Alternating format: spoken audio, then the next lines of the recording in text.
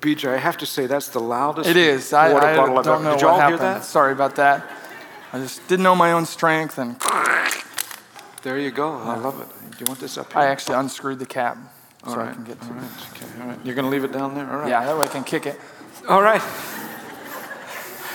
I think we're really looking forward to doing this together today, aren't we? Yeah. We're taking a different approach to this morning's sermon. We're going to have a conversation together, invite you to listen in. And it's a sermon that we've written, and then we're kind of going back and forth with it, and you'll see how this is going to work out. And in many ways, what we want you to hear is a continuation of where our church is right now and where we're going in the future. Some 36 months or so ago, the elders and lay leaders of the church said to me, Wayne, where are we going? What's next? How's this work out? And go and figure that out. And you're responsible to make that happen. And long story short, at an elders and lay leaders retreat last May, May of 2014, we set in motion something that you now know as 10. We brought it to you at the end of the summer. We went and prayed around the city, and then we went from there, and we raised money for it.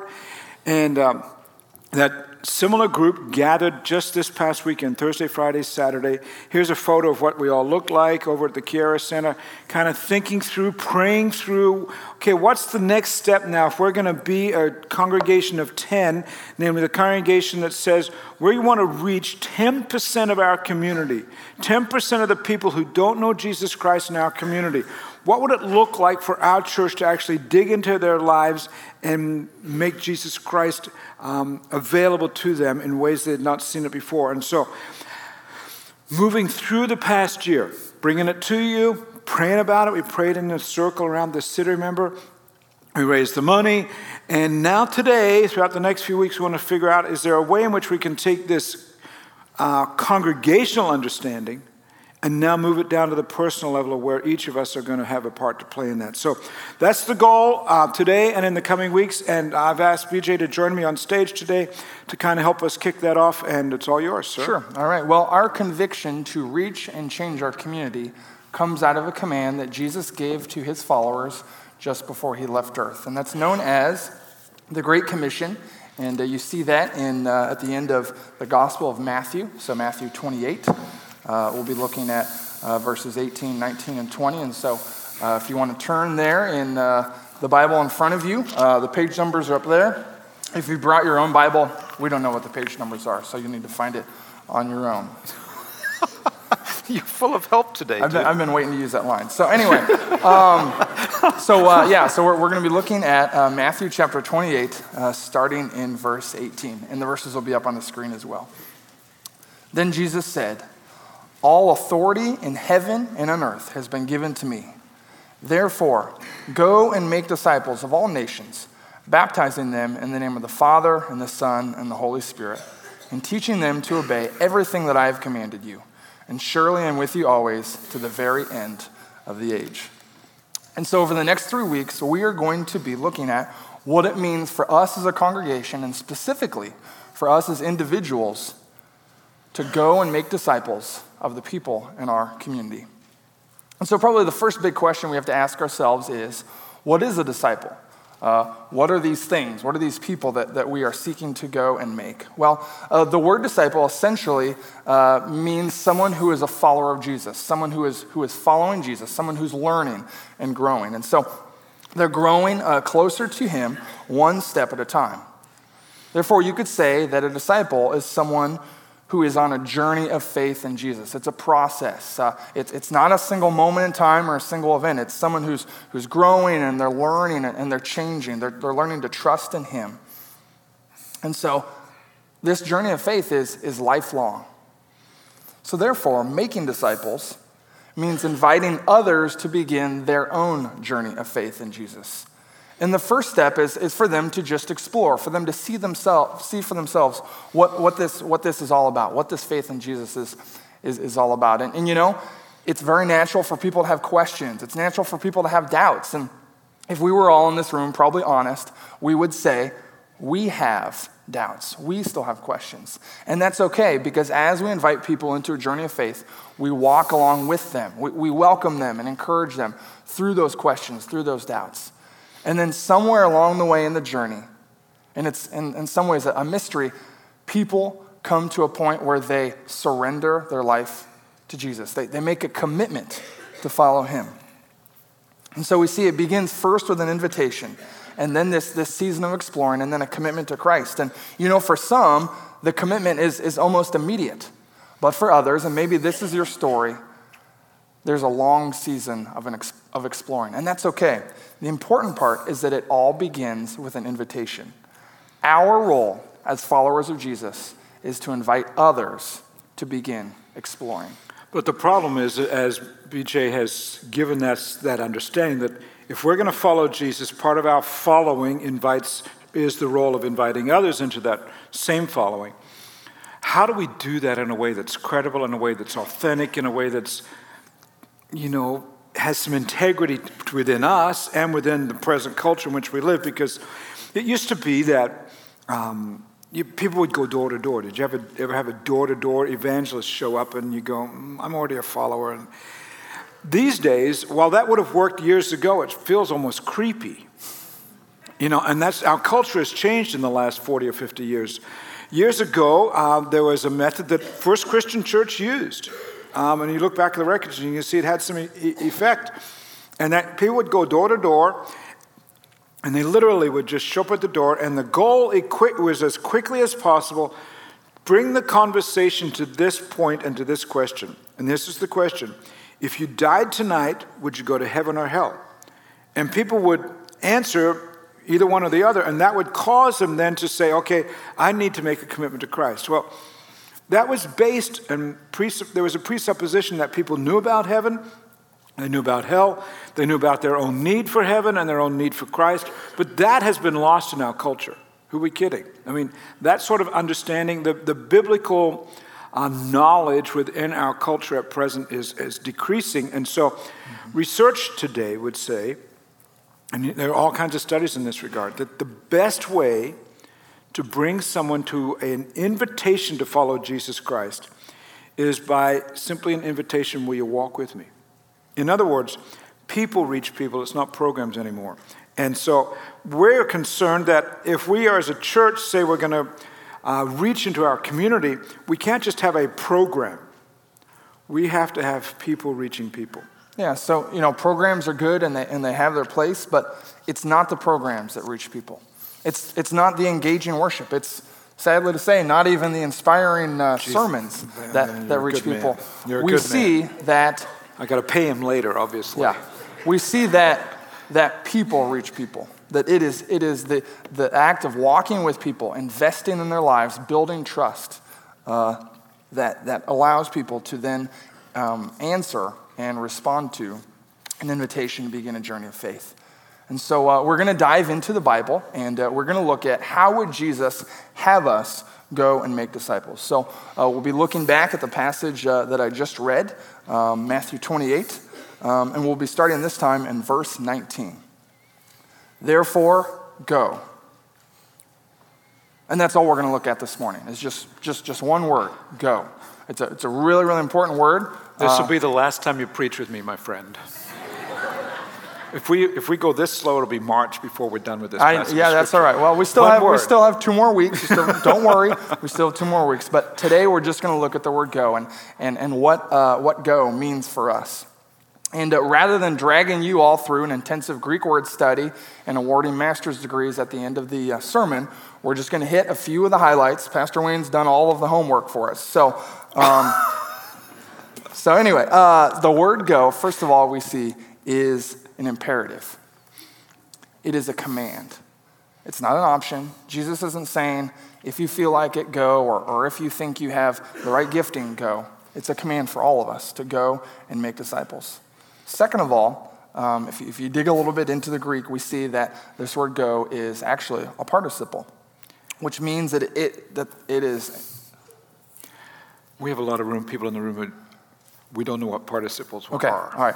A participle means a continuous action.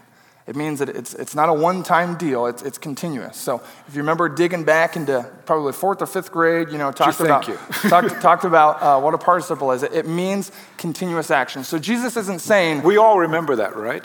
Jesus isn't saying go once or go for a little while. This isn't a 1-week mission trip. Jesus is saying from now on, for the rest of your life, you are to go, or as you go, make disciples. It's like this. Okay, so at the moment of your birth, you begin breathing, and you are responsible, without thinking about it, to breathe for the rest of your life. And the moment you stop breathing, that's a problem, right? For most people.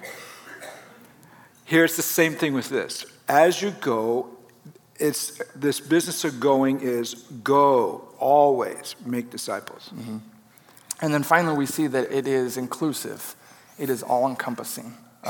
This word includes everything that we do in life, every aspect, every facet of what we do. And it has deep roots in the Hebrew understanding of how all of life is woven together. It's all connected. Our family life at home, our work, even our recreation is all woven together. And that is how we are to go and make disciples. And in every area of what we do, in the rhythms and practices of everyday life, we are to go and make disciples. So Jesus is essentially commanding his followers, which includes all of us who are following Christ, as you are going for the rest of your life and in every area of your life, make disciples. So this means that the manner in which we live our lives is itself an invitation to follow Christ. And so thus we see the series title for the next 3 weeks, As You Go. This is what we are going to be drilling down and focusing on. What does it look like as we go along in life to make disciples? And what we are asking you to consider and what we are inviting all of us to step into is, can we live our lives in such a way that people hear what Christians call the good news? And if you've in church at all, you've heard this term, the good news. What is that? The word gospel really means good news, but I would suspect there are a lot of us who don't understand what the good news really is. Here's the good news. The good news is that apart from Jesus Christ, we are condemned to hell and we have no way of knowing God.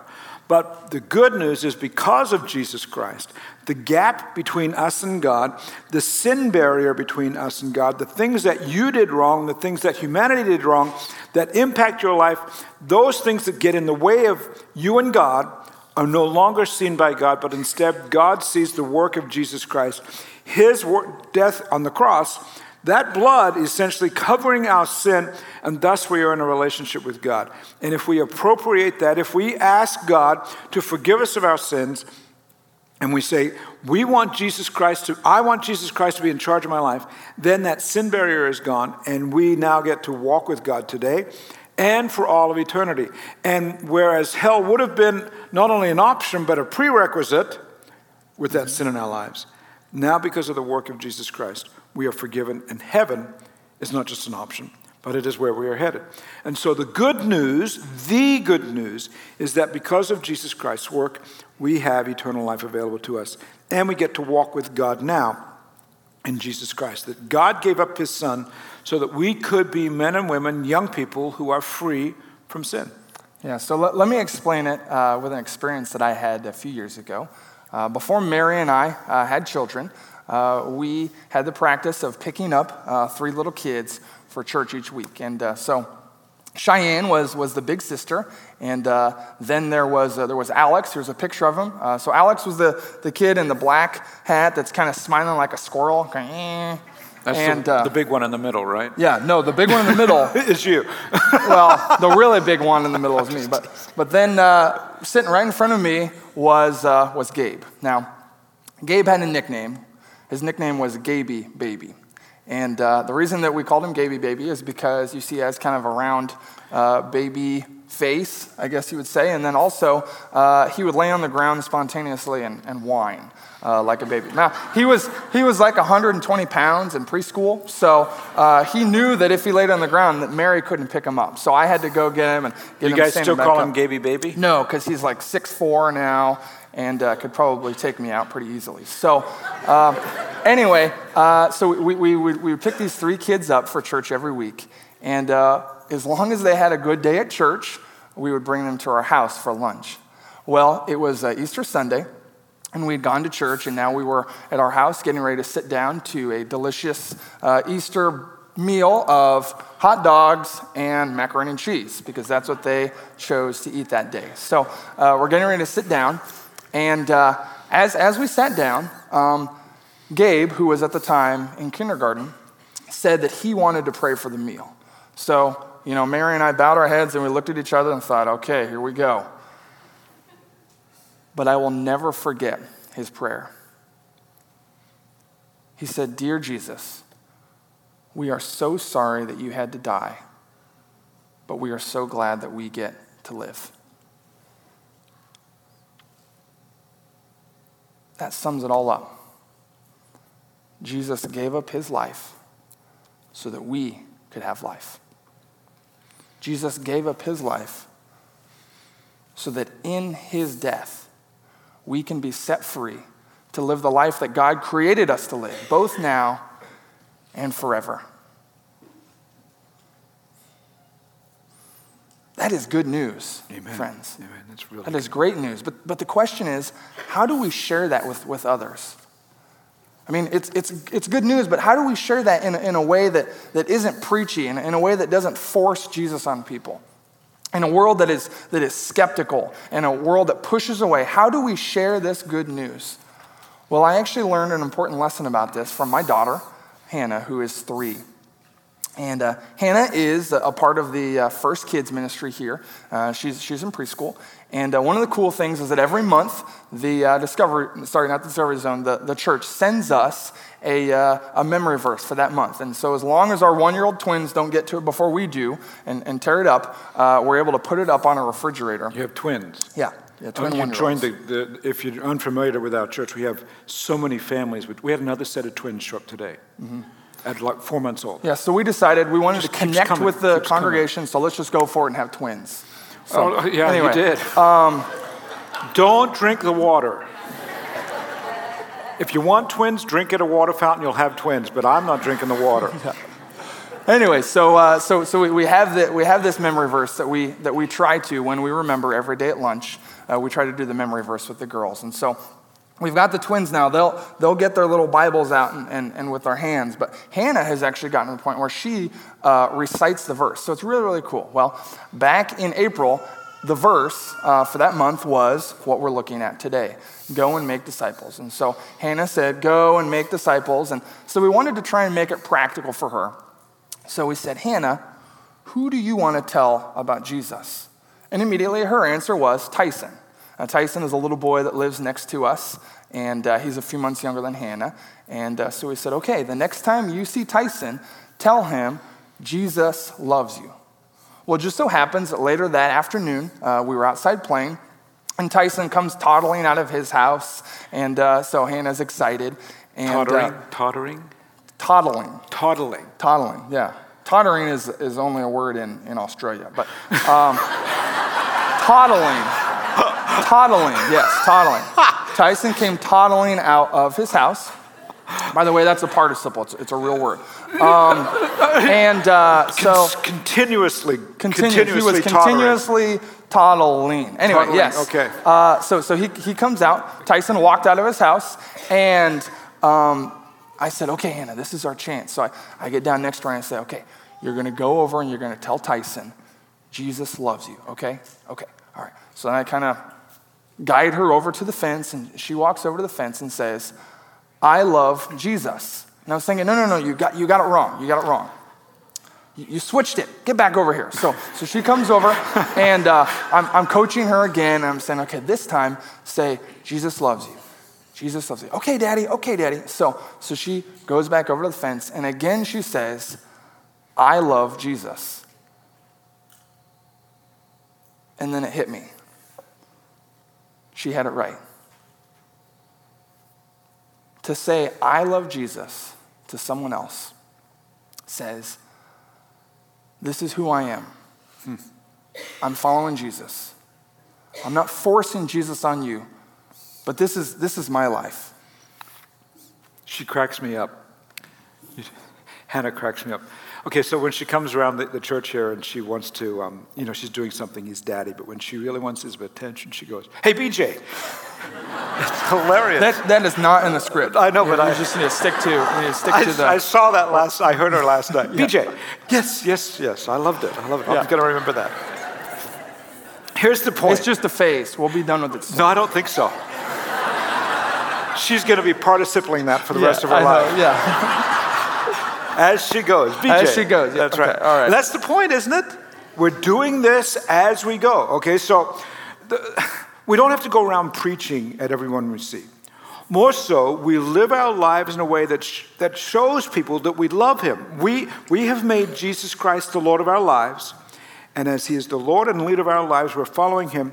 And then, based on that, as people look at us and examine us and see our lives, then they say, "Can you tell me why this goes?" Peter puts it this way, that in every situation, whether it be difficult or easy, he said we should set apart Christ as Lord. Do you see that? Set apart Christ as Lord. In other words, let Jesus Christ, make it quite clear that Jesus Christ leads you. And then in that vein, in response to that, always be prepared to give an answer to everyone who asks you to give the reason for the hope that you have. If you live your life where Jesus Christ is in charge, people are going to ask why. People are going to notice and they're going to say, "Why are you different?" And then Peter says, in light of that, be prepared to give a reason for the hope that you have. We've got to live our lives intentionally. Peter reminds us to do it with gentleness and with respect toward those other people, so that our speech and our behavior point to Christ. It's not a case of being door-to-door evangelists. That doesn't work anymore. Instead, we should be able to be across the fence from the people in our neighborhood, the people at work, the people where we go play. We should live our lives in such a way of respect that people say, "Hey, your life is different. What is going on?" "Well, I have Jesus Christ as my leader." "What does that mean?" "Well, could I invite you in a journey in that regard?" We live intentionally so that when people look at us, they know that we love Christ.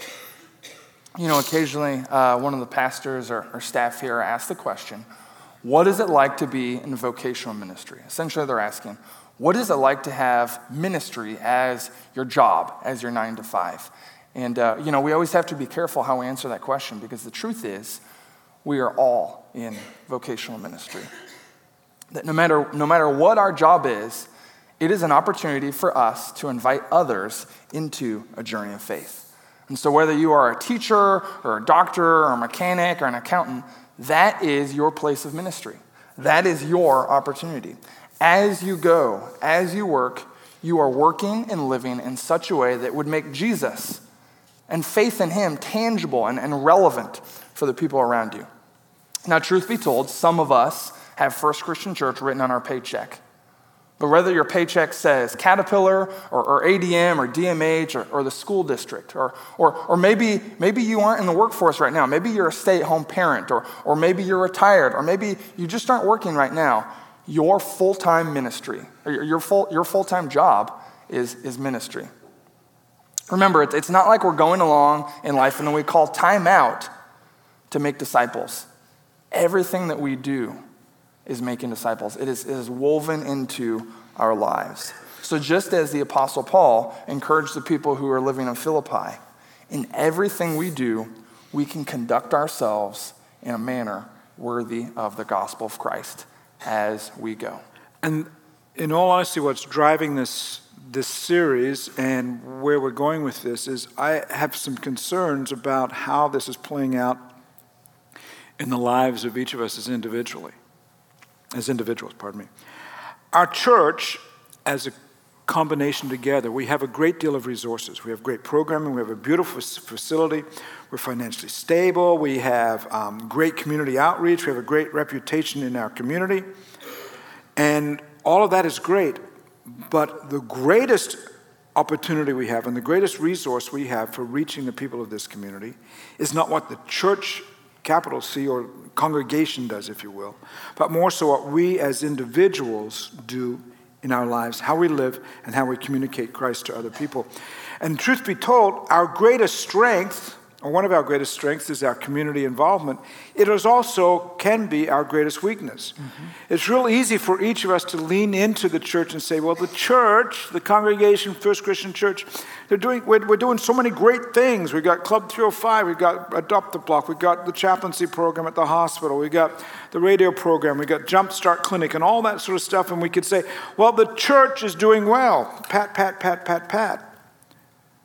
But in order for us to reach across the fence at work, at home, or anywhere else, it requires that each of us as individuals have to make this mission very personal, because we all know people who aren't walking with Jesus Christ. And so what we are going to do in the next few weeks is we're going to make certain that this business of 10 and reaching our community is not just a program, but rather it continues to be a movement church-wide and within our individual lives. And so over the next 2 weeks, we're going to lead you, starting today and then 2 weeks more, we're going to lead you through some ways in which you can begin to think about how this might play out in your life as an individual.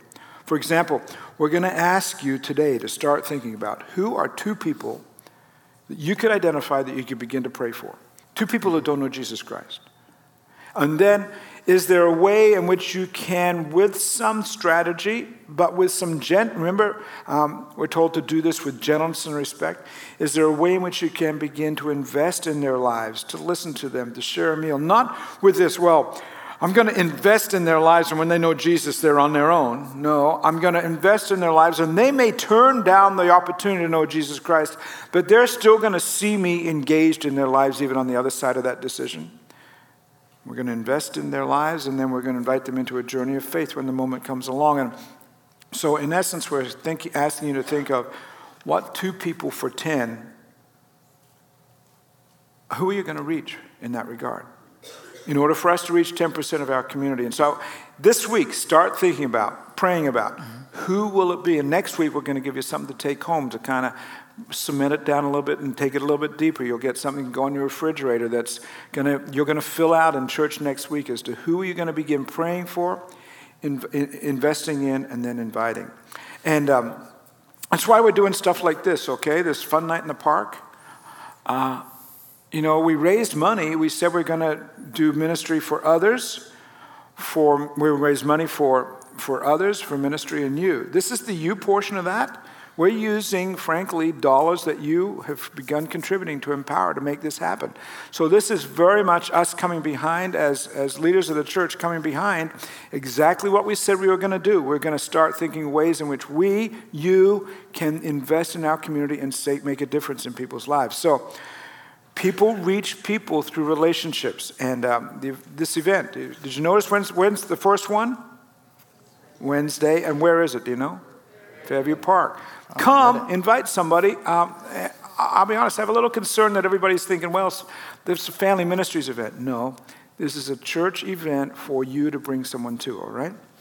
And get involved. And reaching those who don't know Christ is the work of everyone. And we are all in unique places in our community, where we live, where we work, where we study, go to school, where we play. All those are unique places. And so we've got to allow Jesus Christ to have his light shine through us. He said that we're like a city set on a hill, and it's our responsibility then to let that light shine, that people will see our light and see our good deeds and glorify our Father in heaven. This isn't about First Christian Church. It's not even about you. It's about those who don't know Christ, who would come to know him. And so we've given some thought to this as to how can we make this really personal today. What I want you to do is take a look at the map of Decatur, the greater map. It's there. We want to see, where do you live on that map?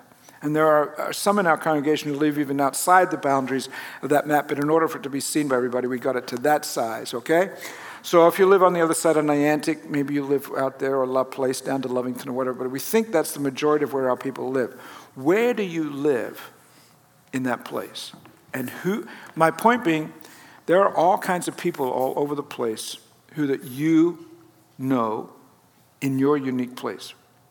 So whereabouts on that map do you live? And we're going to do a little bit of a test right here. Yeah, so for example, I live right up there. So who is it across, who is it around BJ that maybe needs to at least have a conversation with themselves and perhaps BJ? I'd like to know a little bit more about faith in Christ. And they may come to the place where they say, enough's enough, it's not for me. Fair enough. That's okay. I mean, from a preacher's point of view and from a Christian's point of view, it's not okay, but we live in a pluralistic culture and people get to make that decision. Fair enough. And God lets us make that decision. He gave us free will to say yes or no. So who is it lives around BJ that might be interested in that? Or, so whereabouts do you live? I mean, so we're going to see if we can't get some people to point out where they live. There we go, John. John, whereabouts do you live? There. You live down... You kind of live all over the place, don't you? John lives in a back right there, of a trailer, okay. Apparently, you're moving all over. Jay, where do you guys live? Right there, right behind you. Yeah. Green button. You live always down there, okay. Steph, where do you live? Or Jim, where do you live? Yeah. Oh, there it is. All right, so what we did was we want you to, okay, where do you live that I don't live? You know, it's not a case that I can preach to the people or talk to the people where you live. You can. So what we did was we took the 800 to 900 household addresses of where people live in this community, and we populated the whole map for you. Look at this. Now, there are more than 800 dots on that page right now. It's hard to believe that, isn't it? But there are more than 800 dots up there. One of those dots, if you're part of the life of our church, represents where you live. The program stopped counting at 100 and just kept populating, couldn't keep up with it. We have an impact on this community, and that's just where we live. Think about if we were to populate it with where you work and where you play. Let us be people that realize every dot represents where a light can shine. It's a home, in this case, but the other dots could be an office or a place where you study, and people who don't know Christ. Not in some weird, wonky, strange, grab them around the neck way, but in a way that says, this is really important to me, and because I care for you, I would like you to at least know my story. And you could take it from there, okay? It's an opportunity for people to get to know us, and for us to do what Jesus said to do. If you're one of my followers, this is what you do. You care for the poor, you honor God, and by the way, you go. We do well at honoring God. We do well at caring for the poor around here, which is why our community outreach works so well. But we can't just stop there and lean there. We also have to do the go. We can show and share our faith in Jesus Christ by embracing all those opportunities. So, with that in mind, I'd invite you to stand together, please. And I want to pray right now for all of us in the places where we live, and then we're going to spend some time in worship together and just see what God would do in our lives. Let's pray. Father, there's hundreds of people in the life of this church, and we live all around this community, even beyond where the map showed, God. And we work in even more places, and we go to school in places beyond that, and then, God, we play in other places. In all of those places, God, may we live our lives in such a way that it honors you, that it points people to Christ, not in some sort of cultish way in any way, God, but in a way that is authentic and even raw at times if it needs to be, but that says we want to do life with people for our sake, for their sake, for the sake of your work in them. And God, help us in that endeavor, we pray. In Christ's name, amen.